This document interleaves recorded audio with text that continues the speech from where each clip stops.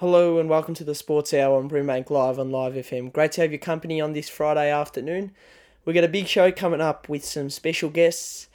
We'll hear from our resident philosopher Charlie Gill as always, Patrick Morrow for the news, and also Isabella Collins coming on for the weekend sport and the AFL finals ahead. We also have our special guest Mick McGuan, who is a former Collingwood and Carlton footballer and also the Herald Sun football analyst. So a great time to have him, and we're very lucky that he could come on the show. Starting off today, we're going to introduce our polls. The first one is who should win the AFL Goal of the Year. We've got a former winner, Mick McGuan. He was a former winner of the award, and we'll hear from him speaking about it later on in the show, but feel free to jump on our Twitter page at SportsHourFM to give us your thoughts. The candidates for Goal of the Year this year are Josh Dacos, Jack Newnes, and Patrick Cripps. All pretty good goals, and it's a tight decision. It's not easy to make. So jump on our poll at SportsHourFM to give us our thoughts there on the Goal of the Year. Our other poll for the show is who wins the AFL Premiership. It's an interesting year. It's the premiership window's been wide open. So jump on that, give us your thoughts, and throughout the show we're going to be hearing from a number of our guests and speakers about that specific topic, the AFL Premiership. So let us know throughout the show, and feel free to jump on our Twitter page at SportsHourFM to put your vote through. Without further ado, we'll go to our news of the week, and we welcome Patrick Morrow. Thanks, Max. It's an absolute pleasure to be on. It's big news in the world of sport. Let's get on to it. Well, let's start with the French Open with Novak Djokovic defeating Lithuanian player Ricardas Bengares in straight sets. It only took the Joker 83 minutes to win the match. The Joker will now play Colombian qualifier Daniel Galan. On the women's side of the draw, Sofia Kenin came back from one set down against Romanian player Anna Bogan to win in 3 sets. Here's what Kenin said post-match. I'm really happy with this win. It's always tough to play first match at a major. Conditions weren't the best. It was really tough with the courts, and it was raining, and we went inside, and then it started raining again. So, conditions weren't easy at all, but I'm just happy with the way I competed and found a way to win. Even though I didn't feel like I was playing my best tennis, but of course she was playing really well, but I'm just happy to have gone through the first round. That was Kenin speaking to ITV Sport.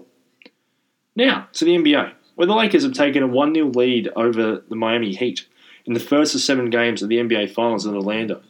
LeBron James and Anthony Davis starred in the blowout win, with Anthony Davis having 34 points and LeBron having 25 points. Here's what LeBron said post-match. I think in the beginning that we were physical enough. And you have to get a feel for how hard Miami plays. And I think they smacked us in the mouth, and we got a sense of that. And so we knew how hard we had to play if we wanted to try to make it a game. And, from that moment when it was 23-10, we started to play to our capabilities. We started flying around. We started getting defensive stops in. We started sharing the ball a lot better offensively and just got into a really good groove. And it felt great. I've been preparing for this moment for quite a while. And fans, no fans, the inner challenge for myself and the way I prepared myself, it felt amazing to be playing in the finals once again.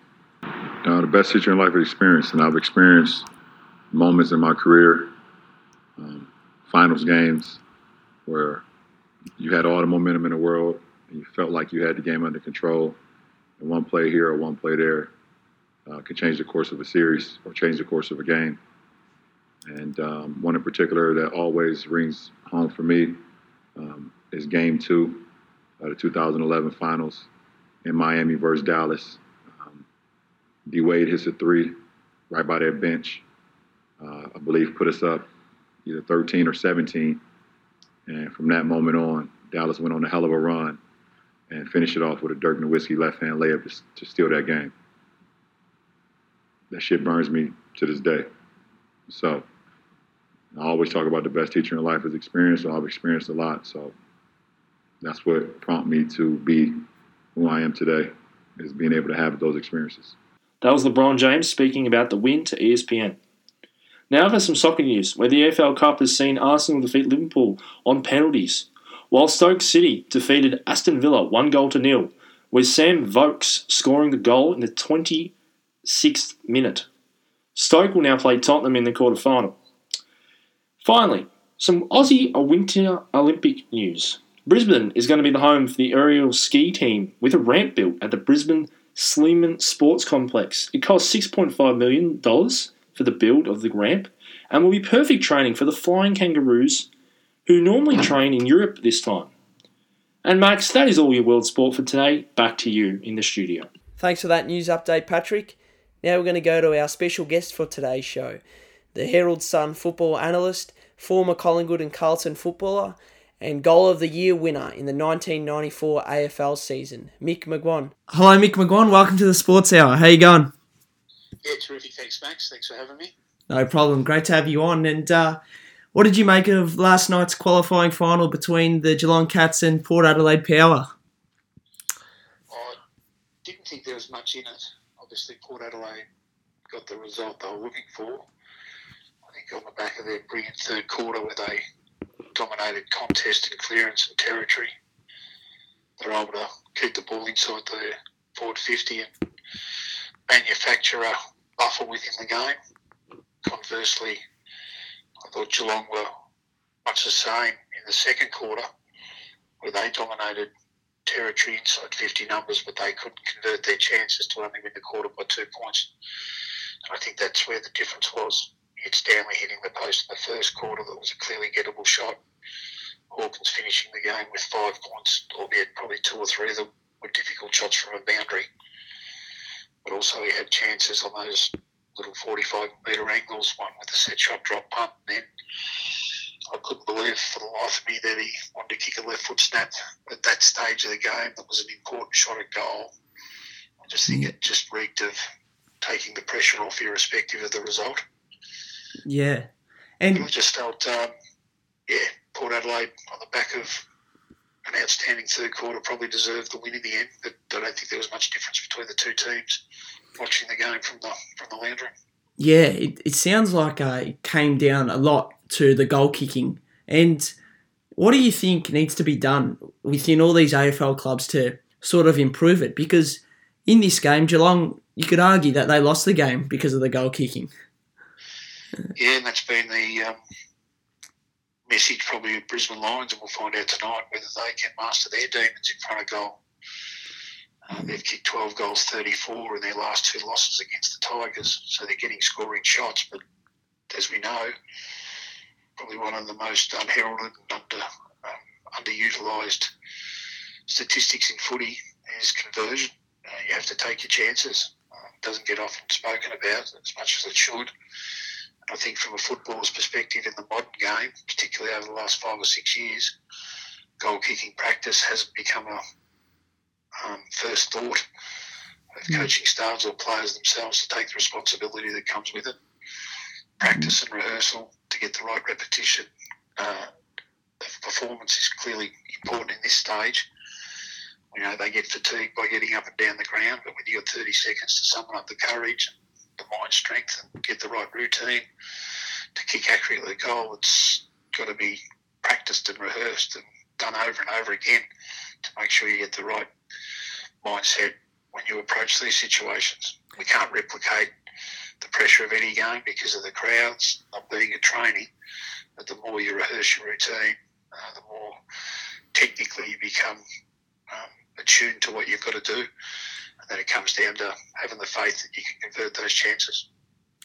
I always hear that it's widely said in the industry sort of that goal kicking was better in the old days, and people were just more accurate, all the footballers. Do you think something's changed between when you played and to now?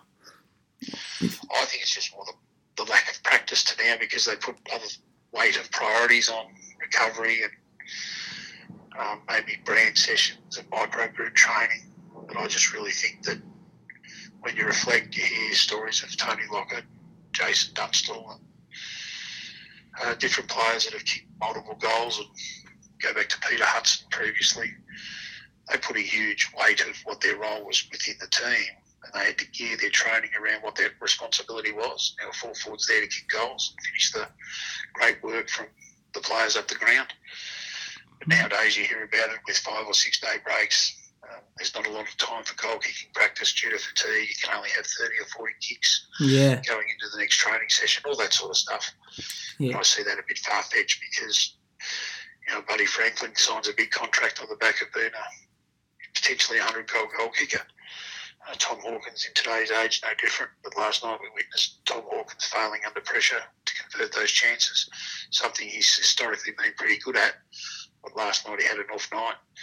And I know that he would be doing an enormous amount of work to rectify those wrongs and get rid of those demons going into the next game, irrespective of who they play. I think as a general rule of thumb, they just don't practice as enough as what the Dunstals, the Locketts did in previous eras. I watched Dacos and Brian Taylor in the 90s, late 80s, when I was playing with those two guys.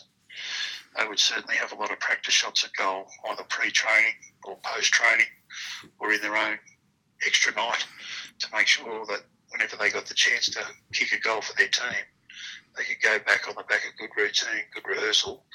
They'd be comfortable in their own mind that they could seal the deal. And while we're speaking about goal kicking and Dacos, what do you think, as a former Goal of the Year winner in 1994 with a fabulous goal, arguably one of the best goals in the game's history, but what do you think of this year's Goal of the Year winner? The nominations are Josh Dacos, Jack Newnes and Patrick Cripps. If you've had a look at them, I'm sure you have. What are your thoughts and views on who should win it? I think they're all different. The Dacos ability against the Sydney Swans on the boundary line to weave through, kick a banana, and have an understanding of space is very clever in itself. The Newnes goal was clutch, had to do it. The result was all pending on that last kick. Yeah. And the Cripps' ability to win it, then evade and then finish was another great goal. But if push come to shove, based on the circumstances and the responsibility, if you come with that kick, I'd have to go with Jack Newnes. Yeah, it's going to be an interesting the way it goes. It's Jack Newnes. It was quite an impressive clutch goal. But that'll be interesting. What about Josh Dacos? Do you feel like he's close behind Jack Newnes in that? Oh, absolutely. Yeah. Josh's goal was a beauty. Just the uncanny awareness, very similar to his dad, who could understand space and understood exactly how much space he had to work into before he had to make a decision, either shoot or look for a teammate in a better position. And he's just balance over the footy, spatial awareness, to execute a banana on the run after being fatigued. Just goes to show how classy and how much young Josh has come on in his footy. He's playing terrific stuff, a brand of footy on the wing for Collingwood at the moment. He's certainly getting up and down the ground by Steele Sidebottom and Tom Phillips did in 2018. And he's certainly fitting hand in glove in that role. But I also see greater personal growth in his game. He's defending the ground strongly. He's strong in the contest. When you see those attributes on show as a winger, I've got no doubt in time we'll see him in the centre square very shortly because he's clean, he doesn't fumble, generally makes good choices with it. So I think that's the next progressive step in his play, to become a starting on ball and knowing full well that Scotty Pendlebury and Steele Sidebottom and these types of guys aren't going to be around forever. This season, who do you think will win the AFL Premiership? Have you come down to a team? I was sort of in Geelong and Richmond's corner. I thought they'd two play off, but last night's result was a bit of a hump in the road, so they have to play the long game now. Geelong, they're still in control of their own destiny, of course. Yeah. It'll be interesting to see what happens tonight. But this year could throw up so many surprises. You just don't know who's going to play next week. You just don't know how many injuries are going to get in game or in a training week. And those little moving beasts that footy becomes in 2020 are very challenging to get your best out in the park on a week-to-week basis. So it can all change in the space of 2 weeks. But right now, on the back of last night's result, you'd have to say Port Adelaide are in the box seat. They're the first team into the preliminary final. They've got a healthy list. They might have some players that they can look at coming back. Todd Marshall, does he shoulder keep him out for a couple of weeks. Who knows? It's Georgiades. He could be a ready replacement. So they've got really good depth at their disposal. The biggest question I had over them probably 6 or 7 or 8 weeks ago was their undersized defenders. And even that was on display last night. It's just that Geelong take their chances. You know, Tom Hawkins took more marks inside forward 50 than what Geelong, Port Adelaide did as a playing group. Harry Taylor did a pretty good defensive job on Charlie Dixon. A lot of accolades will be given to McKenzie because he kept Hawkins goalless, but the reality was he still took a lot of inside 50 marks, and he just kicked them accurately for goal, having 6 scoring shots, kicking 5 points and 1 out before. So I think Geelong, Chris Scott wouldn't be too concerned in the view that they didn't play at their absolute best, but they were still in the game and created enough opportunities to score, but they didn't. Brisbane play Richmond in a qualifying final tonight, Friday night footy. How much of a home ground advantage do you think Brisbane will have these final series, and how do they beat Richmond tonight? The home ground advantage is always nice, but it doesn't get you the job done. You still got to work towards winning the game of footy by believing in your brand and putting your brand out there on display. And one thing we do know about Brisbane, they're a good contest team, they're a good clearance team, and on the back of those two fundamentals getting right, they're a good territory team, and they won't try to change the way they play at all. I suppose the little nuances within the game are going to be important. We know that Richmond like to roll up a high half forward, whether it be Lambert, for example, to get an extra number around stoppage. I suppose the greatest challenge for Brisbane is what they do in that situation. I'd be advising Chris Fagan to ensure that they keep their 6 forwards at home and don't try to equalise the numbers around the stoppage to just make sure you get those equal numbers around the Lambert. Because if you win the ball at a stoppage and you invite a high half forward to come to that stoppage, it means you're 1 forward down when you go forward. I think you've got to really get your forwards to stay connected to Gloston and Grimes and Asprey and Hurley and these types of boys that like to dictate field position, set up the ground defensively. If you've got 6 forwards at home, you're going to kick the contest more often, which creates potential to mark, but also not allowing Richmond to mark because they want to turn over the game, and on the back of winning the ball back, that's when they get their coast-to-coast transition footy going. So that's really important as far as I'm concerned. And the other angle is how will Brisbane's defenders, and I'm talking about their general defenders, their running backs, how they handle the speed of Castagna, Rioli, Arts, Lambert. Dusty Martin's been a nemesis for them. They've got no Lynch. Jack Rewalt is basically their only key forward with Chol. So it'll be really interesting how the slower defenders for Brisbane handle the quicker forwards for Richmond, so they don't get goal side and kick those goals out the back, which could be telling by game's end. That's a great analysis of the game tonight. I think, as we spoke about earlier as well, the goal kicking will be vital for Brisbane. Well, how about the Saints and Bulldogs game? Do you have the Dogs? Do you think they've got the best midfield out of all the teams in the finals? And can they repeat what they did in 2016? Do you think they're capable? Yeah, they're capable because what we'll see in this game is a contrasting styles between the two teams. St Kilda a kick mark, want control, whereas the Doggies, they're a handball team that like to keep the ball in motion and flick it around and share the footy and chain it out of congestion and force the opposition to defend. If there's any failure by the opposition to defend, that's when the Bulldogs get the game on their terms. To answer your question about their midfield group with Bontempelli, McRae, young Bailey Smith, Hunter, these types of players, Liberatore's at his back to his brilliant competitive best.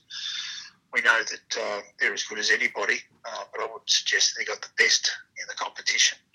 I think the biggest challenge here in this game is to see how much maturity and aggression that Tim English has got into his game since he was really disappointing against the combination of Ryder and also Marshall when they met earlier in the year. He was comprehensively beaten. The St Kilda ruck combination with their mids went to work. I think it was a 22-5 hit out to advantage differential back then. If that happens on Saturday, secure to get their one through the middle of the ground.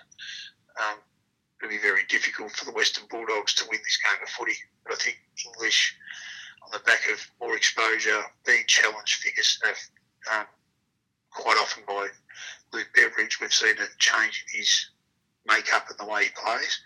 So I'm really excited about sitting back to see whether or not young English has improved his competitiveness, because he needs to in a final.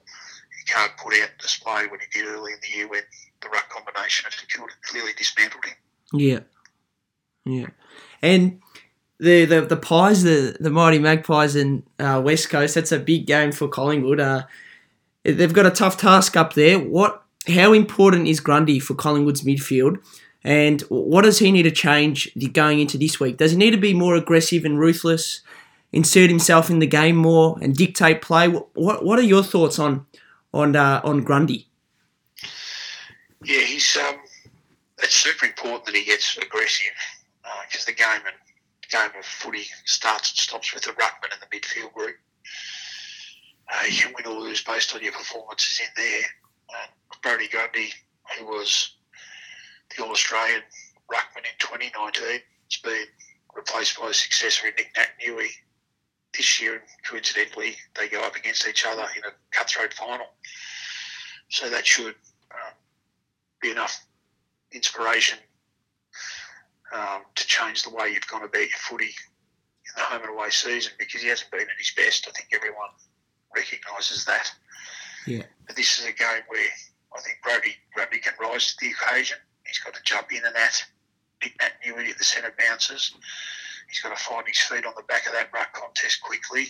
He's got to get the appetite back to win ground ball, to support his midfielders, to block paths for them potentially, but also to become a clearance player himself. That's when he plays his best footy, which then adds on to his score involvements, which have gone down this year because he hasn't done what we just spoke about.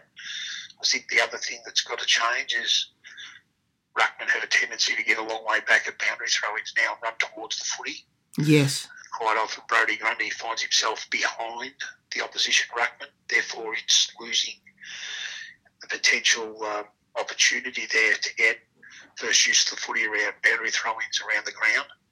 I think Brodie Grundy can really reassure himself by getting front position, and that puts the opposition under some decision-making processes where does he try to outreach Brodie Grundy because he's behind? Does he try to grab and give a free kick away?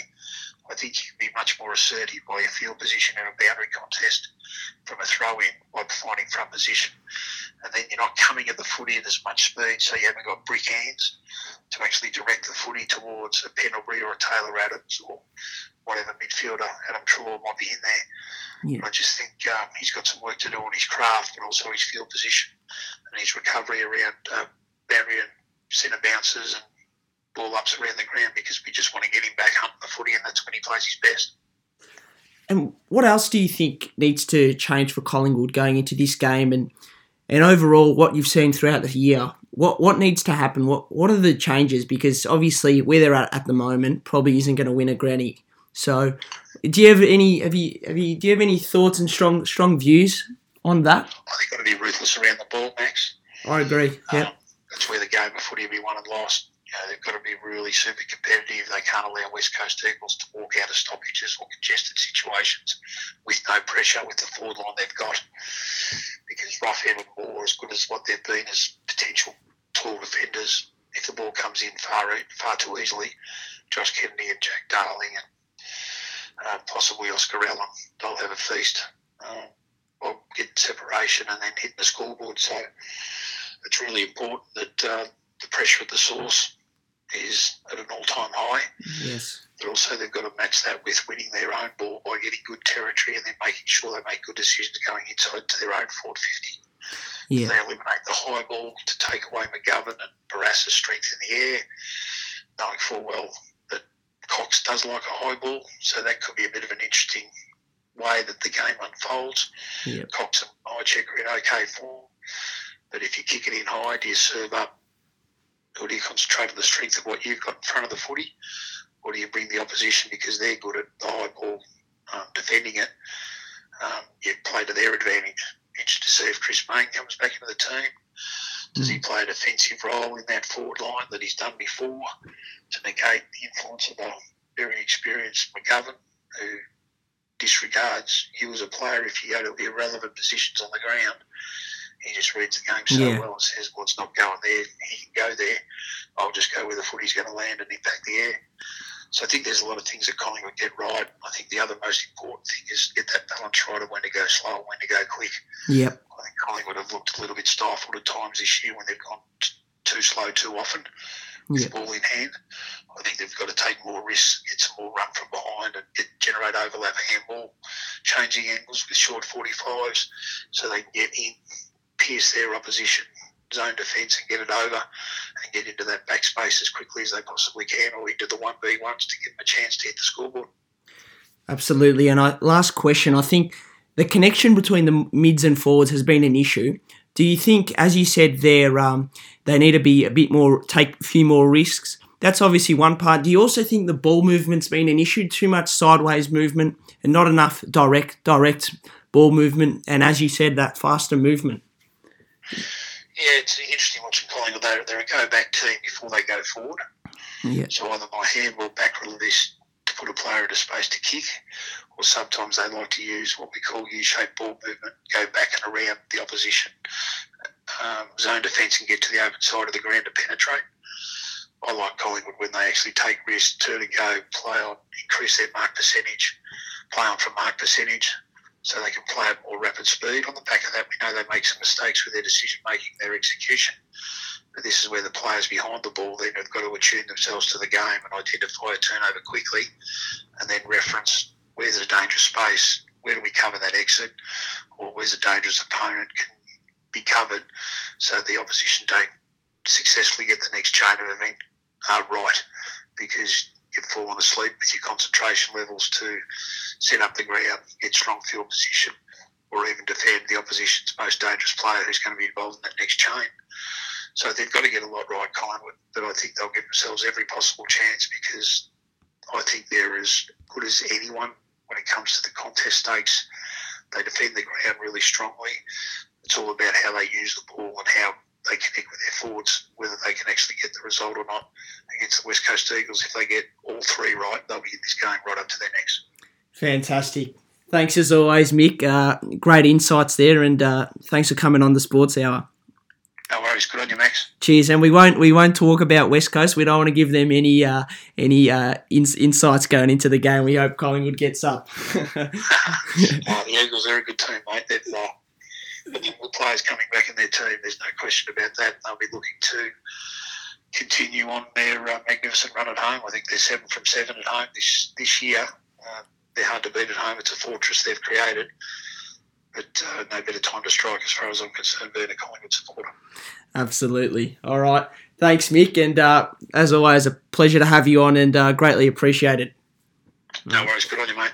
That was Mick McGuan, Herald Sun football analyst, former Collingwood and Carlton footballer, and a Goal of the Year award winner in the 1994 AFL season. Just a friendly reminder, if you haven't voted on our Twitter page at SportsHourFM on our 2 polls for today, who will win Goal of the Year award and who will win the AFL Premiership. So jump on at SportsHourFM, our Twitter page, and put your vote through. Now we're going to go to our special segment for today. Landed in Adelaide on Tuesday, so I was lucky enough to go to the Adelaide Oval to get some of the thoughts of Geelong and Port Adelaide supporters before last night's game. So tune into that as that will begin right now. So who do you think will win today and why? Hopefully Port. Port. And who you by how much? 4 goals. 4 goals, all right. What, are you worried about the Cats, or you think you'll get them comfortably? I'm a little bit worried, but yeah. If we lose about 10 goals last time, you're obviously worried. If we can keep Hawkins on lock, then we'll be all right, I reckon. Yeah. And Paddy. Awesome, and Paddy. All right, what about Charlie Dixon? Yeah, he needs to kick it back. Big chuck wagon needs to get the Dukes up. I'm a neutral supporter. I'm a St Kilda fan, but I actually think that Port will get it done. Yeah, nice. I think they will. Yeah, sweet. Cheers, you Port supporter? I'm biased. Cheers, guys. What do you think about today's game? Who do you think will win and why? Oh, it's going to be a wicked game, but I think the Power's going to just make it over one. Definitely. And who's going to kick a bag tonight? Hopefully Charlie. Definitely Dixon, Definitely Charlie. And what about the Cats? Who are you trying to stop tonight? Oh, Hawkins got to get shut down. He has to. And the midfield. Someone's got to shut Hawkins down. Midfield's got to go down. Danger and Ablett's got to be shut down. We've Hopefully got to win in the Bodie and midfield. Fonts can do that for us. Yeah, definitely. And anything else for tonight's game? Oh, just calm the Power. Let's go. So, how are you feeling in Adelaide today against the Crows? Against the Port, sorry. How do you feel? Yeah, feeling pretty good. I think we're going to get up. We've got a good record against them from previous matches. So, it's going to be a great match. And have you travelled up here to watch it? I'm from Adelaide, so I'm an Adelaide supporter. I've been Geelong ever since I was a kid. So, what are you hoping for tonight, players-wise? Who do you need to stop and who needs to play well for the Cats? I hope Tomahawk kicks a few goals tonight and they really shut down Charlie Dixon again. So, well said. That'd be good. All the best. Thank you very much. Mate, tonight out of 10? 8? And who needs to play well for you guys? The whole forward line. Yeah, good. And how long have you been a member waiting for this moment? About 3 or 4 years. Awesome. All the best. How confident are you out of 10 tonight? About 6. 6. Who needs to fire up then for you guys? Whom? Yeah. I think we just need to control them in their forward line is the main thing. Yeah, stop Hawkins? Yeah, I think so. Yeah, great. All right, have a good night then. No worries. Cheers.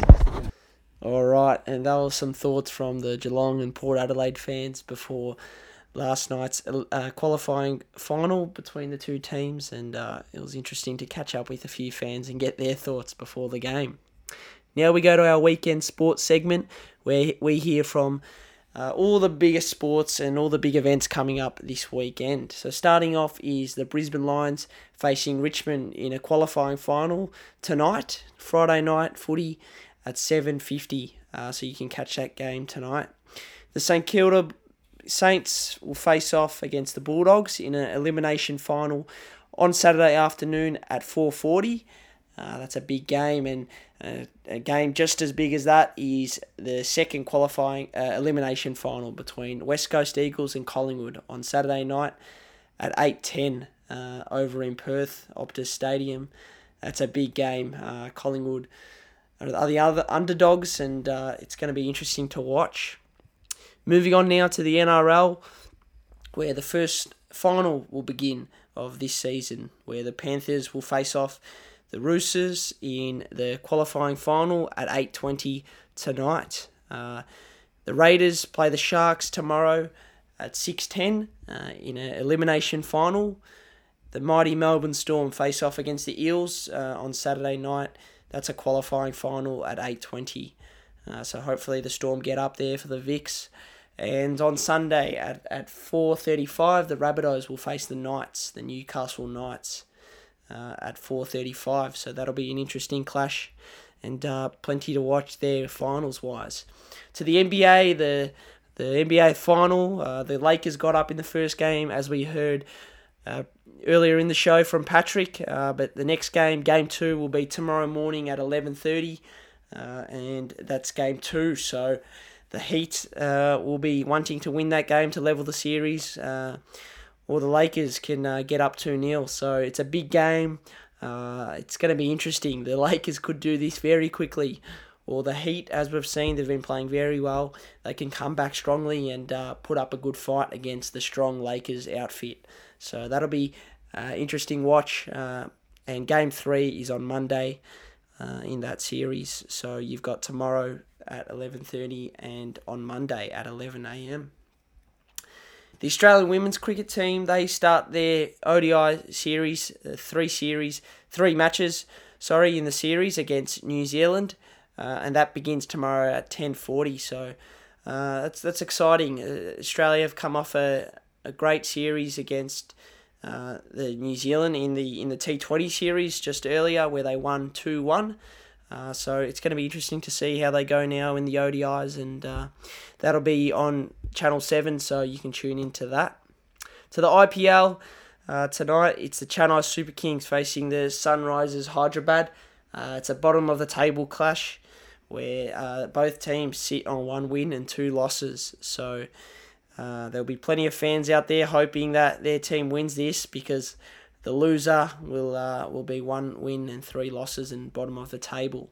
So that'll be that'll be right on that clash. It's going to be important for both teams to win, so that's one game to watch. But that wraps up our weekend sports segment. Plenty to watch. You got the NRL and AFL finals, the NBA final, and plenty more. So tune into that, and that should be keeping you fairly busy for the weekend to watch some sport. Now we're going to go to our resident philosopher, Charlie Gill, to chat a bit about our poll results. The polls will still be running over the weekend, so feel free to jump on anytime at Sports Hour FM. But we welcome Charlie Gill, resident philosopher. How's the day going, Charlie? Oh, not bad. Not bad. Hattie, just been working today, but always got time to put aside to discuss the big issues with you every Friday. So always look forward to it. Great to be here. Absolutely. Great to hear. Now, we're going to talk about 3 different things today. We got our 2 polls, which we're going to discuss. So if you haven't voted out there, listeners, feel free to jump on our Twitter page. What's the handle there, Charlie? Who's the handle? The Sports Hour. The Sports Hour.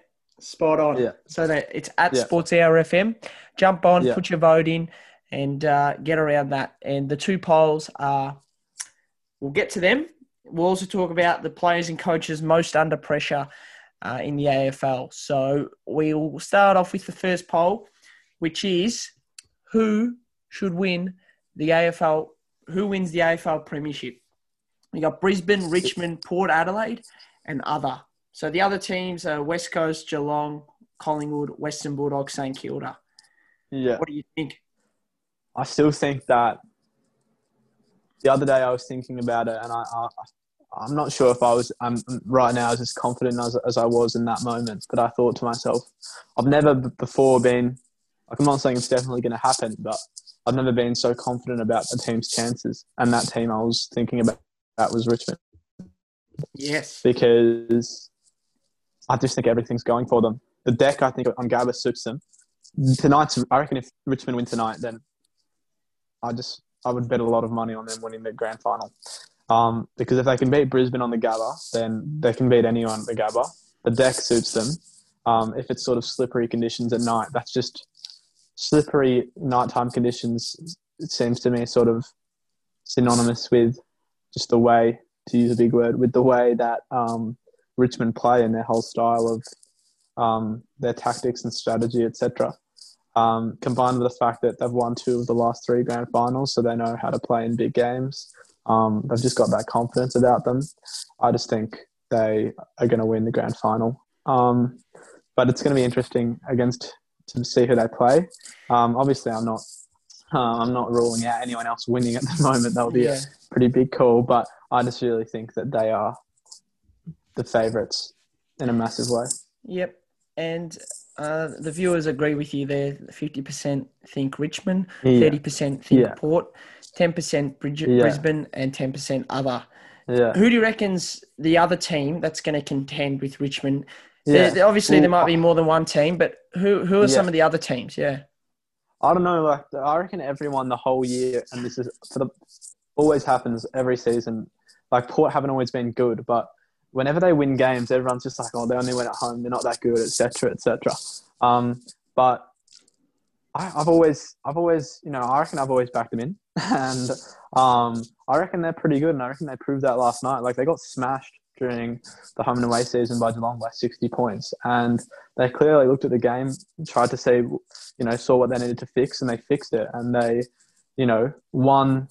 They didn't win by that much in the end, but they were the better team the whole night through. And they got the win, and now they're in a prelim. They're going to be playing at home, so I think if I had to predict a grand final, it would be Richmond versus Port Adelaide. To make a call right now, I'd say it's Richmond versus Port. And the best, most fun to watch game in the home and away season this year was Richmond versus Port Adelaide at Adelaide Oval. That was so fun to watch. So that would be a yes. good grand final. And that game, but yeah, that's who I think the second. Brisbane also, but I find I get more sort of. I think Port is a little bit more consistent. I reckon they'll stand up in the heat more so than Brisbane. So yeah, I reckon Port are that other team.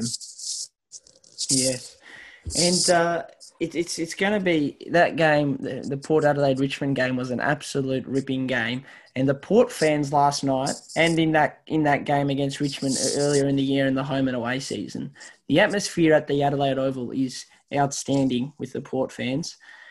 And the viewers today are lucky enough, they're going to get a bit of a glimpse, if they haven't already, of the Port Adelaide fans before the game. But the supporters are it was a tremendous atmosphere last night. And what gets them going, and I encourage the umpires to stuff up their decision-making because it really fires up these Port Adelaide supporters. And it's a great atmosphere.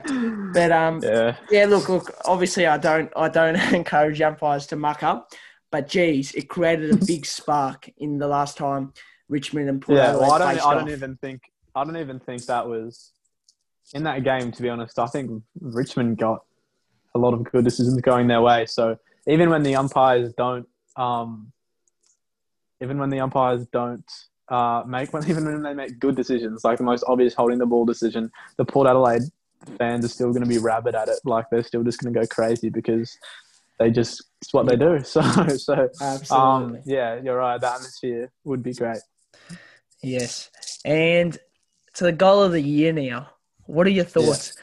You got Josh Dacos, he's banana against Sydney. You got Jack Nunes, he's drop punt on the widest of angles on the 50-metre arc, clutch goal straight through, and you got Patrick Cripps weaving through some traffic, running towards forward 50 and kicking a fabulous drop punt.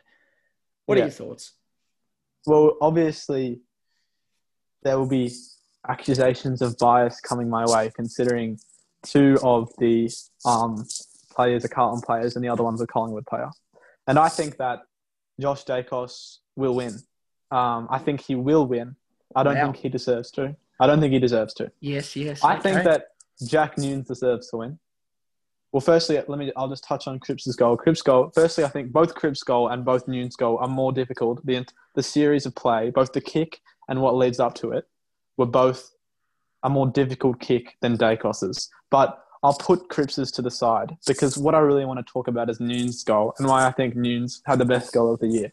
Nunes' goal was the most memorable goal of the year, without doubt. I mean, obviously, there might be some incredible goal in the finals. In terms of the home and away season, Nunes' goal was the most memorable. It was the most meaningful because it was after the siren and it was literally, like they say, the game is on his boot. The game was literally on his boot. Like it was 4 points up, depending on whether he kicked it or not. Sounds obvious, but I'm just saying it was the most meaningful in that way. It was the most clutch, obviously, and I also think it was the most difficult. Looking at each kick, Dacos's is obviously very Before hard to do. Before you get to Dacos's, the one thing I didn't... It's sort of a bit of a side note here, but the one thing I didn't like about Jack Nunes, and it leaves a funny feeling in my stomach, is the fact that he should have kicked that goal from about 60 metres out. That really plays into me, and it frustrates me. Yeah, he did get... He got lucky there. Like, everything went his way. The gods were smiling upon him. But, like, I reckon you just got... At the end of the day, he had the kick. Like, all right, I don't know what the umpires made their calls. At the end of the day, he was in that position. It probably should have been Gibbons' kick. But at the end of the day, this man got the ball. And what he did with the ball was incredible. This kick, this goal was... And I've looked... I've done... I can say this with, like, conviction in myself. Jack Nunes' kick was the second best goal after the siren of all time. The best ever was, Malcolm Blight's, which is in the 70s, I think. That was against Carlton. It's like famous kick. It's got to be seen to be believed. Like it was a torp from like 75 meters out at Princess Park. But Jack Nunes is the second best of all time in terms of the difficulty of the kick. Like it's so hard to do. The angle the broadcast angle doesn't do it justice. There's other angles from people on the boundary line holding their phones, filming it. That does it more justice. You can see how tight the angle was and how hard it is to kick a drop punt like that with the amount of pressure on him. Like, honestly, the second greatest goal after the siren of all time. And I think because it's the second greatest goal after the siren of all time, it should be rewarded with goal of the year. Look, we had a bit of a chat about this last night on Twitter, a bit of a rant. But look, I agree. I think Jack Newnes deserves it because the only thing, though, is it just leaves a funny feeling in my stomach, as I said before. The decision Gibbons should have taken the kick. It should have been at least 5 to 10 metres further back. It really leaves a funny taste in my mouth and a funny feeling in my stomach. But he deserves it because it was. You're right. You've explained it very well. Well, I know what you mean. Like, at the end of the day, he shouldn't have taken that kick. Like, it shouldn't have happened. Yeah. It should have been Gibbons, and it should have been further out than he kicked it from. But, you know, it's just what happened. And what goal comes second after Newnes, you think? Josh Dacos or Patrick Cripps? In terms of the results, as I already said, I think Dacos will win, and then it'll probably go Newnes and then Cripps in terms of... Why do you think Dacos the will 1, 2, 3? Because I just think that if Carlton fans vote, they're going to split the vote between Newnes and Cripps. And I don't know, I'm just always pessimistic about Carlton's chances than anything. So, yeah. But I think the second best goal, like, again, I reckon I'm biased again, but I would probably say if Cripps and Dacos swap jumpers, I would say Dacos was the second best goal. But I sort of reckon Cripps as well. Like, it was so he put it behind the back. It was the most beastly thing I've ever seen.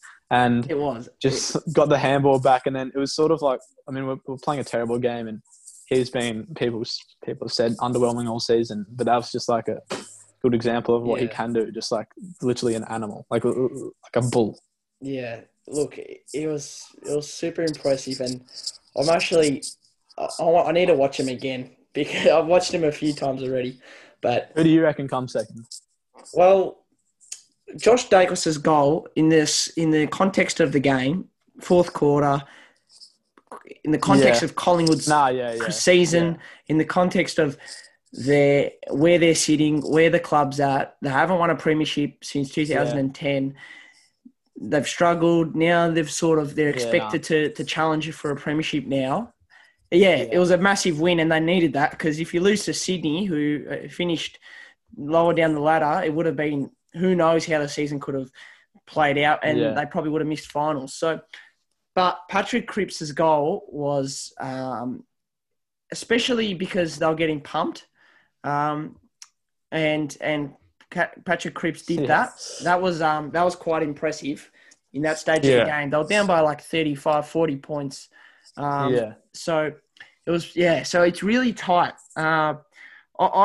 It's tough. I'd probably just edge towards Dacos just because of the time of the game and the. I think I agree with you there. And it was a snap. It was a banana snap as well, which is tough. Yeah, I'd say Newnes then. To me, I'd say Newnes then Dacos then Cripps. Now, we encourage our voters, our listeners, to jump on and vote. Those two polls are running. That's for the AFL Premiership, who should win it, and who should win the AFL Goal of the Year. Now we're going to move on, Charlie, to the players and coaches most under pressure. Give me your thoughts on this topic. Okay. It's an interesting one. Just to clarify, were you referring to players and coaches most under pressure in this final series or just throughout the whole competition? I think. Are we speaking the whole competition, just in general? All anything, right. Charlie. Well, that's a different question. It's a different question. But in relation to the final series, what was your question then? What was the question you wanted to answer? This conversation's over. No, I'm kidding.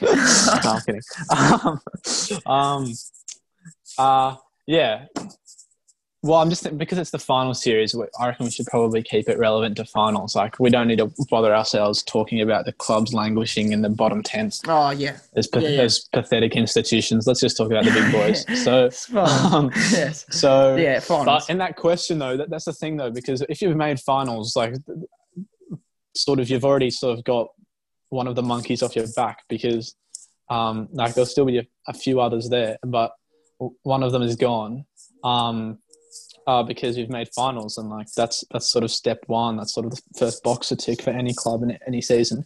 But I guess people will say probably Chris Scott and Geelong, and maybe even Paddy Dangerfield.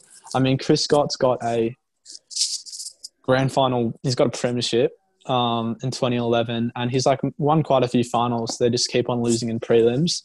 But I can probably guess how people would say he's under a lot of pressure. Like, this has been another good season for Geelong. Like, if they get eliminated in straight sets, then, you know, it would be pretty disappointing for everyone. And people might say Patrick Dangerfield as well, because he's such a gun, and people seem to sort of propagate this narrative of him going missing in finals, which I don't really think he does. But like, he didn't have a bad game last night, and to my recollection, there's been a few finals where he's actually dominated. But he probably has gone quiet in a few. But yeah, some people say there's a lot of pressure on him, because obviously great players want to win premierships, and he seems desperate for a premiership, as he should be, as all players should be. So yeah, I mean, I can see how you would think that. Personally, I don't really think they're under that much pressure when they've had a good season already. But considering they've lost in the amount of prelims they have, yeah, I reckon they would be feeling quite a bit of added pressure onto the normal level of pressure they would already feel being involved in the final series, as every other club feels. But yeah, it's an interesting one. And for you? I think Dangerfield, and for me, I think Scott Pendlebury. He's a star. He's a star. But the last time he won a premiership was in 2010. I probably shouldn't single out Pendles. But well, look, Buckley. He's the captain of the club, and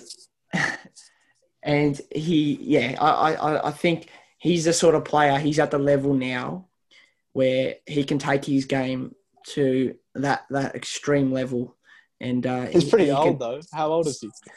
Well, he's past his peak. He is past his peak.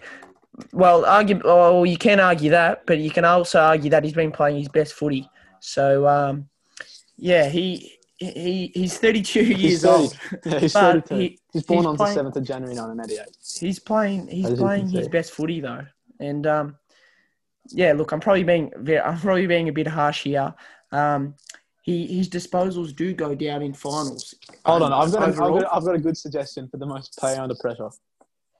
Hang on, let me finish on Pendles. Pendles' average disposals. It's not all about dozzies, but it's gone down slightly for finals games. But I think he's at the point now, but it's not just him. A lot of it is Collingwood as well. So it's Collingwood that's probably under pressure to try and do something. They've had injuries, but they're under the pump. The next season is going to be a big one for Collingwood. But even this year they're expected, they were expected this year to challenge for a premiership. Next year will be massive for them. But, Pendles is getting older now, he's 32 now. Jeremy Howe's getting older. He's about 30, still side bottom. So tell me yours now. I've got a question. Is Steele Sidebottom playing in the finals at all, or isn't he? No, he isn't, right? No, he's not. He one last final thought to leave you with. He is the most under pressure player in this final series, and he's not even playing in it. Because if Collingwood lose, and they lose in a close game, in which perhaps West Coast got on top in the midfield battle, which they probably will because they've got a really good midfield. They lose close and it might be down to the midfield and Steele isn't there, then I think Steele can cop the blame for the loss.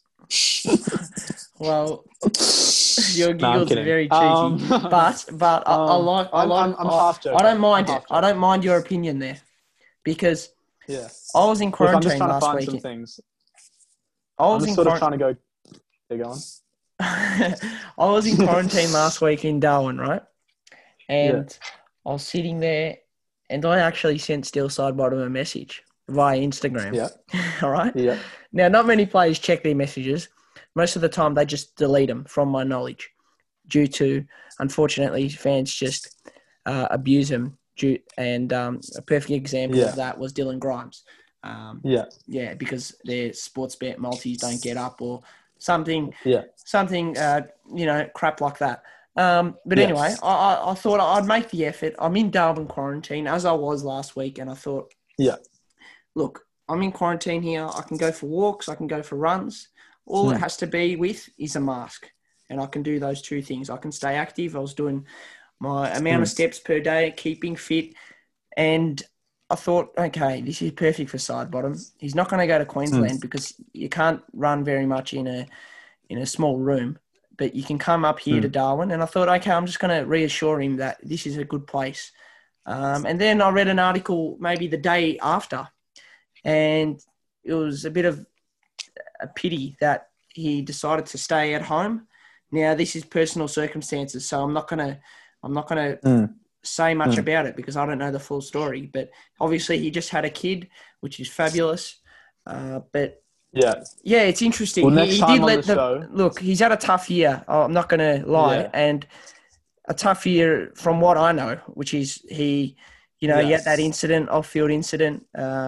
I forgot about that. And broke COVID-19 protocols and had to stay on the sidelines for a while. Look, I was being it's a good point you raise that he's under pressure, but he's made this decision. It's a personal decision.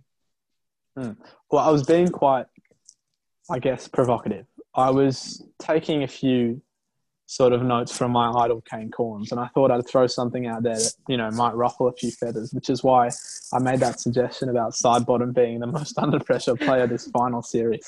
Wow. You can't really blame someone for being present at the birth of their child. However, this does sort of set us up for an interesting discussion next week, one that can perhaps sort of go into that philosophical arena. And I'll ask you the question next week, and we can have a long conversation about if you were in the position of, say, Steel Sidebottom or sort of any player that's important to the team on the eve of a grand final and you're about to have a child. Do you choose to play in the grand final or do you not? To be present at the birth of the child? It's an interesting one. I'm looking forward to your answer next week. That has sunk right in, Charlie, and that's got my mind ticking at 300 miles per hour. That's a good question to ask, and it's a very, very, very tough one. Yeah. And it's a difficult one, and we will go into that next week. And that'll get our listeners thinking. It's a very tough one. I might just end. I was watching Footy Classified, I think it was last week, and I'm pretty sure Caroline Wilson, one of my personal heroes, asked Eddie that question. And in a rare moment where I was sympathetic to the stuff coming out of Eddie's mouth, his answer was, when Caroline asked, what would you do? He just said, play football. Oh, fabulous. And I think we can leave it on that. Yeah, that's we can leave it at that. Yeah, it's great, Charlie, and thanks for coming on the Sports Hour, our resident philosopher, all reliable as always, giving us your great thoughts, and it's a pleasure as always. Thanks for coming on. You're a great host. And that was Charlie Gill, our resident philosopher, always insightful and great to listen to. I hope you're really enjoying his company. That wraps up for today. I hope you've enjoyed the show. We've had a special guest, Mick McGuan. You can catch his interview if you've missed it on Spotify. So jump on our Spotify page, The Sports Hour, and you will find Mick McGuire's interview. Also, we've got our polls on our Twitter page at Sports Hour FM, so jump on there and put your vote in. And obviously, stay on our Twitter page, give it a follow and like, and keep up to date with everything happening in the Sports Hour. But once again, thanks for tuning in as always, and have a great weekend. And you're listening to the Sports Hour on Brimbank Live on Live FM. Thanks for tuning in.